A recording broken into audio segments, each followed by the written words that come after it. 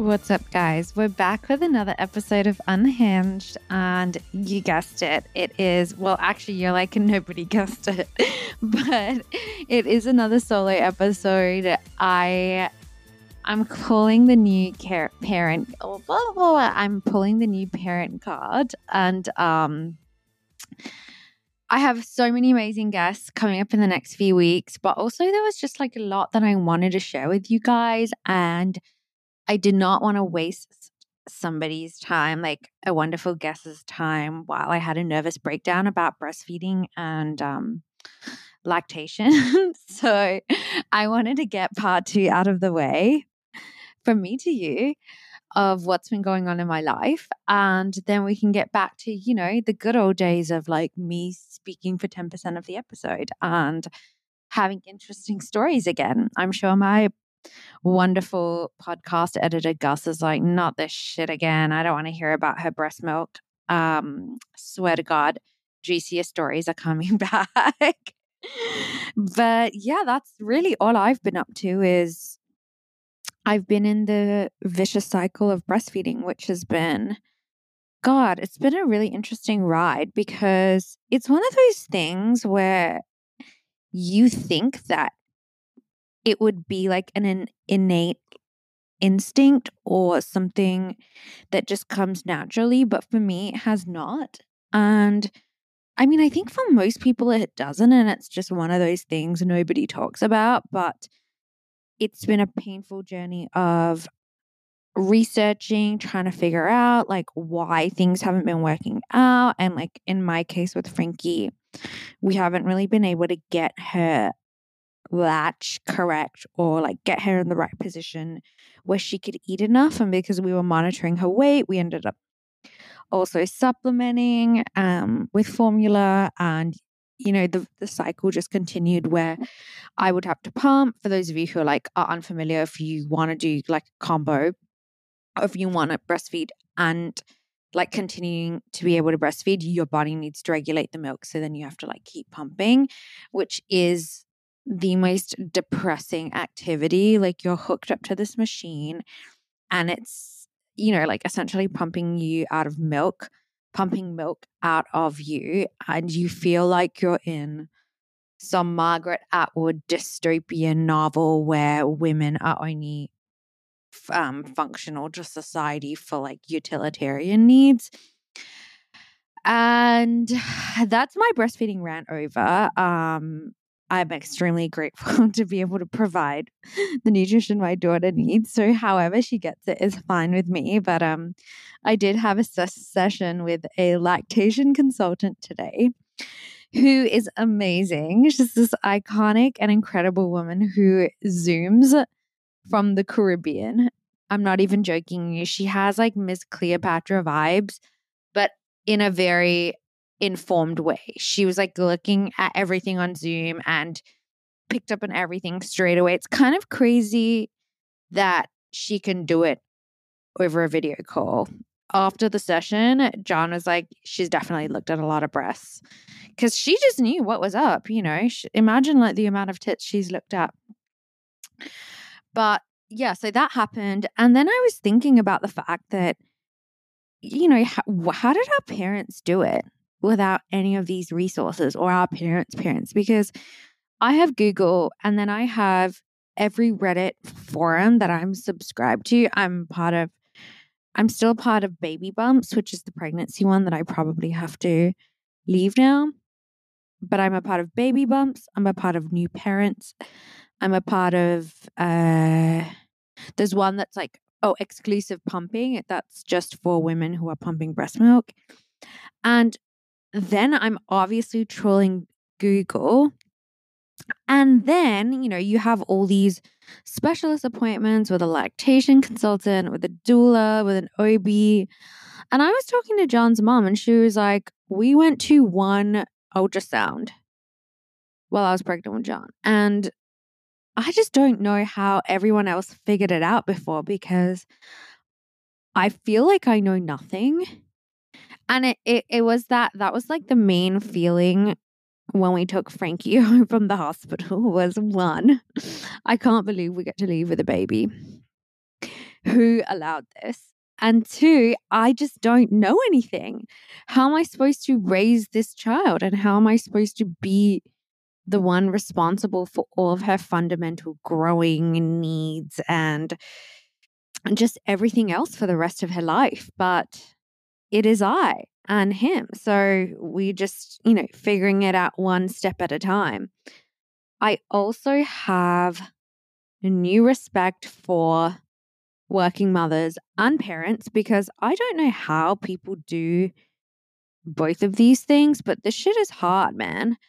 I have not been able to really get anything done. And I also think that's because we're in the 2-hour cycle of feeding, which my new mantra in life, by the way, is every day she is one day older and it gets one step easier, which I don't know if that's even right because it probably gets harder as she gets older. Right now, she's a baby. She can't even talk back. But I think it's more so the fact that the older she gets, the more she's going to sleep and the more sleep we're going to have. That's mentally where I'm at right now. In other news, a lot of stuff has been happening in the world actually this week. What happened? Oh, the internet was convinced that Law Roach was retiring over a second row seat. I mean, joke was on us / Twitter and TikTok. But it really is funny how, you get one part of a narrative or one little video or tweet and everybody will assume that that is gospel on God's green earth, when I think it was really smart that he did that video and editorial feature with The Cut where he kind of owns the narrative on, what the fashion industry experience has been like for him and looking back on his life and looking back at how he allocated his time with, family and loved ones. And he talks about losing I believe it was a 3-year-old nephew that he didn't spend a lot of time with. And that really, man, reading that interview was very cathartic for me. It was affirming in so many ways. It actually perfectly summed up how I felt when I left New York and moved to LA, because it put into perspective all the time I had spent thinking the things that mattered didn't, thinking the things that were important but really weren't, if that makes sense. And hearing his perspective on how, as an outsider in the industry, he had to work so much harder than everybody and doors weren't, never opened until his, peers and people of his kind opened those doors for him. It was affirming and it was, so nice in a way to see that similar struggle that so many of us feel be put into words by someone who's essentially the biggest stylist in the world, right? If he's saying that, can you imagine the fuckery that it's happening with everybody else on a lower level in the industry? So I think it was, and the other thing is, it is really tricky to call out these big fashion houses for him to go on the record and say, I have an issue with, I believe it was Dior, but I can't remember who exactly it was, but it was one of the big fashion houses where he didn't get collaborative credit on designing some award season gown. It is a really big deal to speak out against people like that, especially when you want to continue having a career in that industry. And I got to say respect, because not a lot of people do that. And not a lot of people have the agency or the balls to stand up and criticize a large conglomerate when your career is at stake. So I got to say that was, if you haven't read that, you should definitely read that interview with Lindsay Peoples on The Cut, because it gave a lot of context into just the industry in general and,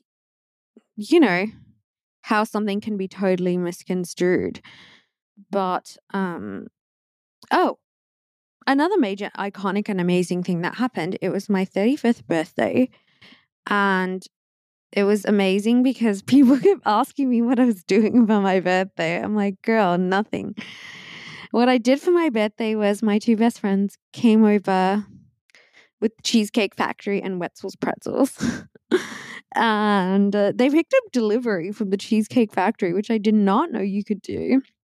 Well, I think it was my third time eating the Cheesecake Factory.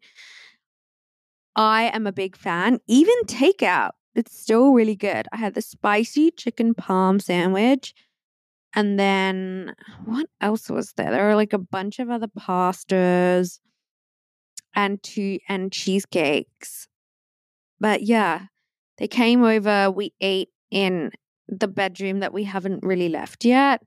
I now, even though I live in a house, feel like I live in a studio. It kind of reminded me of being back in New York because I haven't like left the bedroom that's connected to Frankie's nursery. And it feels like we're back in our New York apartment, which was essentially a railroad apartment that all connected, that was open floor plan that we lived in before we gave that place up to fully be in LA. Speaking of New York, I did have a nervous breakdown one day last week. Don't know which day because all the days have meshed into one, where I made John promise that we would move back to New York, and I have it on video. He shook my hand and we made a deal. We always do this thing where we make deals in our relationship. We used to go on walks and we'd walk past a really nice house and say, oh yeah, I want a herb garden deal. And we would just kind of always like make these funny little deals. Sometimes it'd be serious deals and sometimes it'd just be dumbass deals. But this was a really serious deal. And I just said to him, I want to move back to New York, and happy for us to have a place in LA, but I want to be based back in New York again. And while LA was fun for the pandemic, I don't think that it's our forever plan. And he agreed. Thank God, because that was not a battle I was about to fight in addition to new parenting. And we agreed to see out this lease probably until the end of the year before we switch bases again. And yeah, it was essentially, it was kind of an ultimatum because we had our two friends, Karina and Kareem, here. And when I said it, they kind of looked at me and were confused. And then they looked at John and they said, was this something you guys had discussed before? And he's like, no, this is the first time I'm hearing about it. So essentially it was an ambush. It was an ambush in a pleasant way because I definitely think he was on the same page. And look, he moved here to be with me and I was in LA first. He left New York. You know, we both did 10 years there. And ultimately, when you have a baby, so many things change, man. I used to get on a flight once a week to go for one job and come back. And so would he. He still does that, actually. I do that less now with pregnancy and having baby. In the last trimester, I definitely mellowed out on that. One, because I couldn't fit in a flight seat anymore. And two, the swelling was unbearable because you're so swollen as a pregnant person. And then, you know, you get swollen from flying. And the combination of that just made me look like a snowman. And so I chilled out on the incessant flying for 24 to 48 hours. But I realized that all of our work is in New York and we would go to the city for these jobs and then we'd come back to LA because quality of life is just so much better here. But that's not something that's sustainable with a baby. And neither of us should, you know, miss out on the early formative days of Frankie's life because we're going back and forth to New York for a job. And it's not like we're in the position where we can just keep saying no to work in the way we've been doing right now and for, you know, maybe another few weeks just so we can get our nesting done with her. And we'll have to find some semblance of balance where we have more of a integrated baby work life play schedule as opposed to 24/7 Frankie, which is what it is now, and what it should be with a newborn and exactly how I expected it to be, but it did make me and him in turn assess how we spent our time. What a full, beautiful circle to come back on, because that's exactly what the Law Roach article was really about, was, how we spend our time and how we allocate X amount of hours in a day to and why we do it. So that's the tea on moving back to New York. It's not something that's happening tomorrow, but it is something that's in the works, which made me feel really relieved once it was out in the open. And I think for a significant amount of time being here, as much as I really love being on the West Coast and the qualities being on the West Coast brought out in me and brought out in life, I don't feel as though intrinsically I'm someone who's an LA type of person. And all the things that people, criticize New York for, I always could find redemption in, right? When people are complaining about the space or the weather, I think the cultural sort of like comeback or benefits to being in the city far outweigh nice weather and space. Trying to be politically correct here. So, psych, I've never been politically correct a day in my life, but I'm trying not to be a hater now that I've decided to move back, essentially, is what I'm trying to say. Because I still live here and I'm going to live here for a while, and I'm not ever going to be totally done with LA. But I definitely realize that in my postpartum haze of not sleeping for now 3 weeks ongoing, that I'm happiest in the city and that's where I want to be.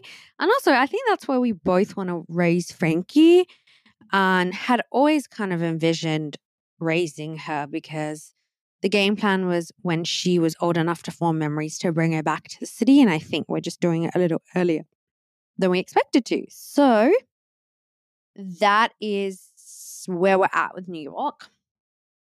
Let's take a little moment for a quick ad break. Okay, guys, so we've all been stuck in that workout class where the music is just not hitting. And as a DJ, it is my civic duty to put you guys onto fabulous workouts with great music. So I love to break the news that Y7 Studio have just launched the new digital at-home platform in an exclusive partnership with Universal Music Group.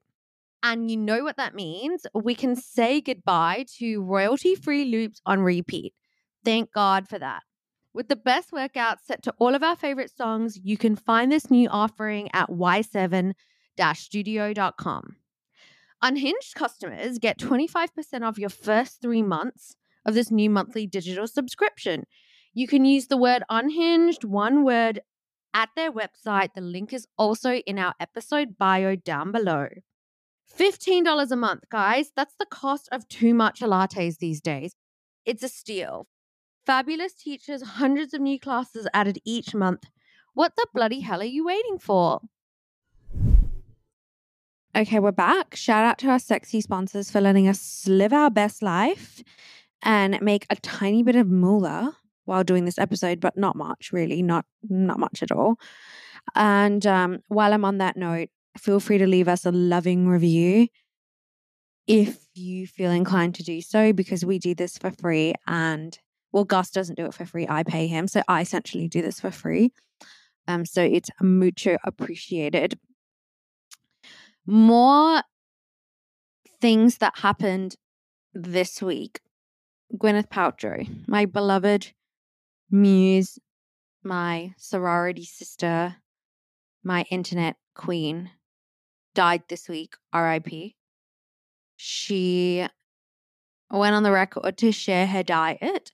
She said she essentially said that all she consumes in a day is bone broth and vegetables, and we murdered her online. So may her sweet soul rest in peace. But seriously, it's so surprising to me that anyone in this day and age who has that type of opinion would come online and share it. Like, sis, you knew exactly how that was going to go down.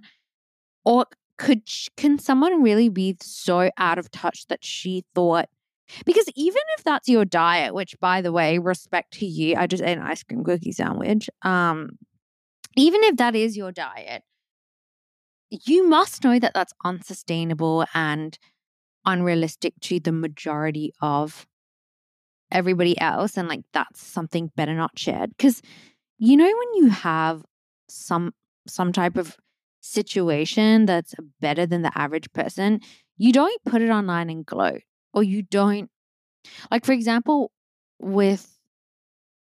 so for example, I'm doing exactly the opposite thing I said not to do. But for example, with mine, it's my relationship. I feel like I'd never fight with John. Like, we just don't fight. We might have had one fight ever since like dating and being married. And it's not something I bring up often because I know most people fight, right? That's like normal. In every other relationship, I've bickered and fought. And I do think that you learn a lot from fighting with someone. It brings you closer together, and it, gives you an opportunity to, because you're never going to see eye to eye with someone on every single thing. But for some reason, our dynamic is just we're not fighters. But it's not something I would bring up to in a room full of couples because most people fight. And with Gwyneth, it's like, girl, most people cannot have a diet like that. So even if you do, even if you only eat bone broth and vegetables, you should just not tell anybody that, because you look amazing. You feel great. But that's not information that everybody needed to know, right? But I do have to say that I missed good old days Gwyneth when she would, I don't know if you guys remember, I think it was like 2012, maybe 2011. She does this interview, and it's funny. She does these like polarizing little diet and health interviews where she'll say something outrageous and then disappear for a decade and then come back again. I think it was almost exactly 10 years ago. She does this interview and she says, I like to find the balance between cigarettes and tofu, and I have one cigarette a week. I'm pretty sure it was an American Spirit, which, by the way, is the worst cigarette to smoke. Rookie mistake. And as someone who loves just have a cigarette and loves smoking, which longest time I've gone without a cigarette as of currently, I respected that. But, she'll say these like really wild things and then just disappear. I'm like, girly, I miss that Gwyneth though. And the other funny thing about her just essentially not eating at all is, I don't know if you guys have eaten at Goop Kitchen, but it's somewhere that I Postmate from a lot. The food is amazing. There are a ton of different Goop Kitchens with incredible food that apparently are Gwyneth inspired recipes. So the girl is cooking and the girl is eating. She just hasn't gone on the record to talk about it for some reason. And, I don't know why she does what she does, but hey, listen, she's built an empire off it. So who am I to judge? I do want to touch on, it's funny, turning 35 last week. There are so many things I've learned in my early 30s. But one of the things I think a big, big takeaway, something that I wish I did more and I realize that I've learned from my 20s and my early 30s is that you are so much harder than you think you are. You can put that on a t-shirt. That's, my big lesson, my big lesson that I learned at 35. But yeah, in my postpartum haze of body dysmorphia and looking at the mirror at my body and all the changes, I'm like, man, like I think back to the early days of my 20s and, like even being like 18 and thinking I had so much to change and so much to do and I never felt good enough and I always felt plagued by what the world was telling me I needed to look like. And I think back to what I actually looked like and I'm like, damn, I was fire. And I wish I knew that and I wish I appreciated that. And I've thought that progressively for every year of my life. Later in hindsight, I looked great at 28, I looked great at 29. And I think all of us are so much hotter than we think we are. And I hope that 35 for me is the year that I stop making myself feel bad about the way that I look, which, wow, this podcast took an unexpected turn.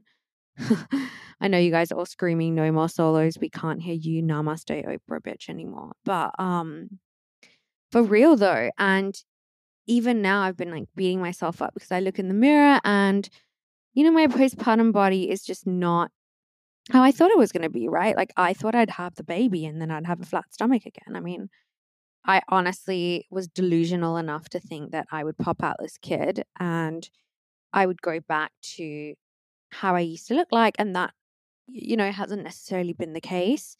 And it's also killing me that I'm essentially having to refrain from any type of physical activity because of the unexpected C-section. And I'm trying to tell myself that a lot of these unrealistic expectations are ones from nobody else but myself. But that's not really true though, because, we see like the People magazine and the Daily Mail and the Bounce Back, that I got my body back articles. And it's hard not to compare yourself to that, right? It's hard not to have that expectation. And I'm doing it with myself now. And I'm trying to use my better judgment and my hopefully some growth that's come with turning another year older that I've always taken issue with, little things about my body and how I've looked. And in hindsight, none of those things have mattered. And actually, the way I look is, probably the least interesting thing about me. And something that I try to do often is gratitude journal, but I don't have the time to keep that up as consistently as I would like to. So my lazy version of gratitude journaling is having a list of just 3 things I'm grateful for that day. If I don't have time to write it down, I'll just put it in the notes on my phone because I do feel like putting something down just psychologically is more effective, even if I'm typing it into a shitty notes app. And, I haven't really been keeping up that practice since becoming a parent. So I was doing a lot of reflecting when I had my birthday on, what I was grateful for and things I've learned. And that lesson and that growth and that grace is definitely something I'm grateful for. Whether I take that into my life practice and remember it and like hold myself to those set of expectations, who knows? But I'm putting it out into the universe that hopefully I will.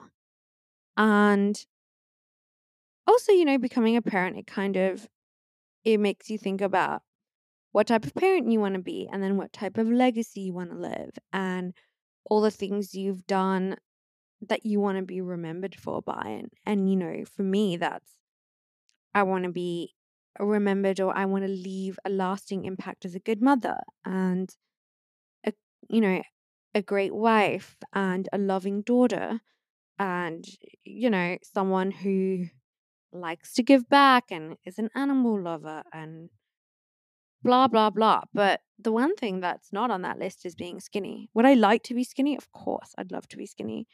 But it's not the thing that I want to be. It's not that important in the grand scheme of things. And that's kind of like the clusterfuck that's been going on in my head the last few days. So I really appreciate you guys hearing my open session therapy plan right now of body dysmorphia. But yeah, it's challenging, man. It's it's challenging to I heard a lot of like, after you have the baby, every single person is like, are you experiencing postpartum depression? Um, have you had thoughts about hurting yourself or your baby? And that's like the question you get asked with everything you do after having a baby. It's like every single like follow up and check up and practitioner you go see. And, it's a question that they just ask you constantly over and over again at the hospital when you leave, when you go back for a follow up. And I actually was, talking to John about it and I was like, I get it now, man. Like, I actually get why people I want to blow my brains out. Like, it can be extremely depressing and confusing to not sleep, feel alone in parenting, which thank God I don't have. Look in the mirror and just not recognize yourself.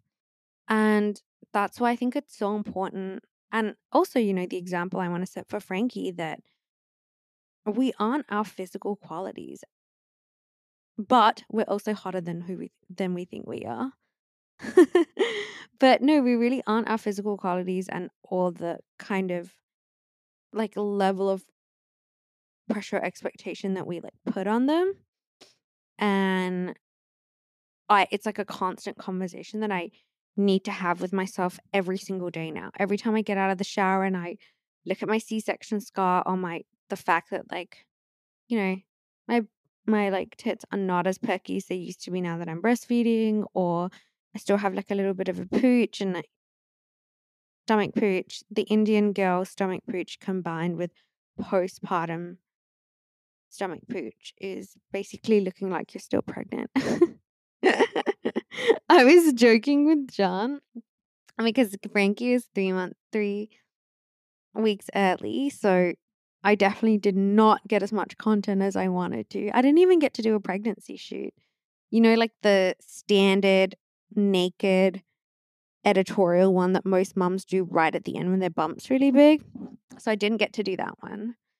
And we were joking around and he was like, you could probably do it now, alluding to the fact that I still look pregnant. And I took it with a grain of salt because I do still kind of look pregnant. I could probably do it now and get away with it. But it was funny.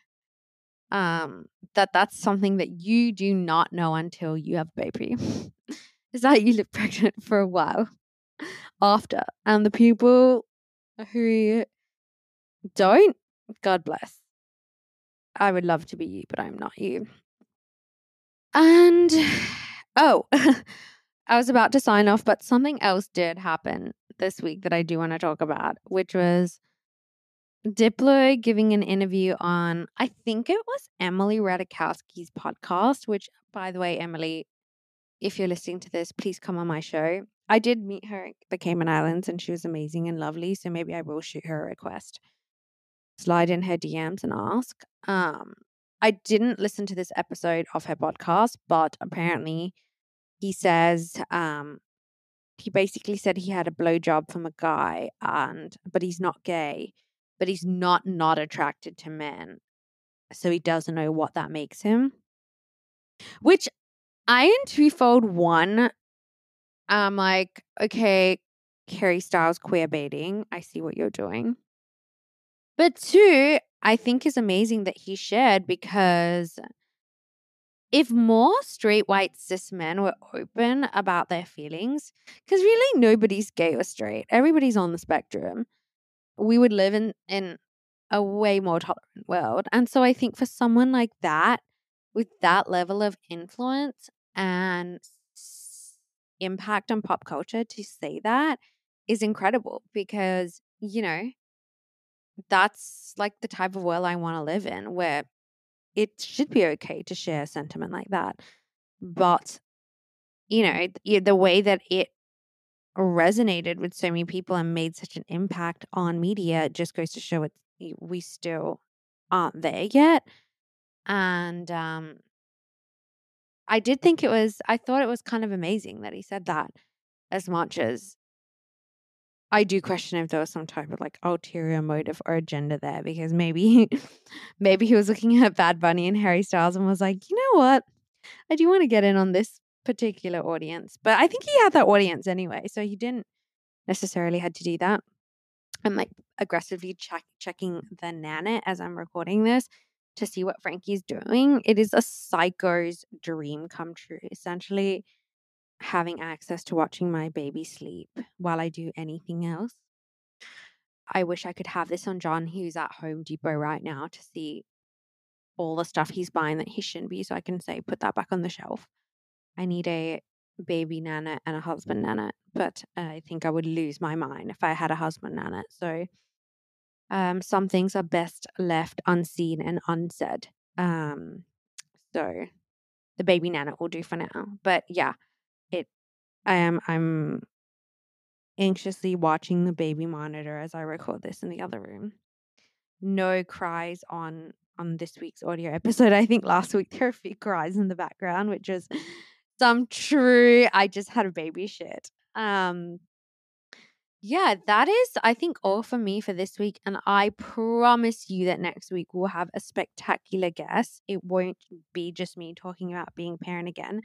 Because listen, I have a baby. I love my baby. And even I don't want to hear about baby shit 24/7.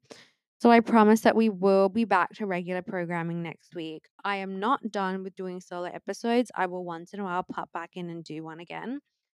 But for now, I think there are more interesting stories I do want to share.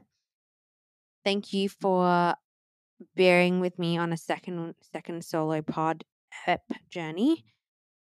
Until next time, ciao for now. I love you guys, and thank you all for actually reaching out and sharing your birth stories with me. I felt surprised at how many people had similar birthing situations, and it's kind of wild that the induction and preeclampsia and essentially having a delivery that you didn't really remember and didn't feel connected to and felt super out of sorts from was a common theme with so many people, mothers and fathers.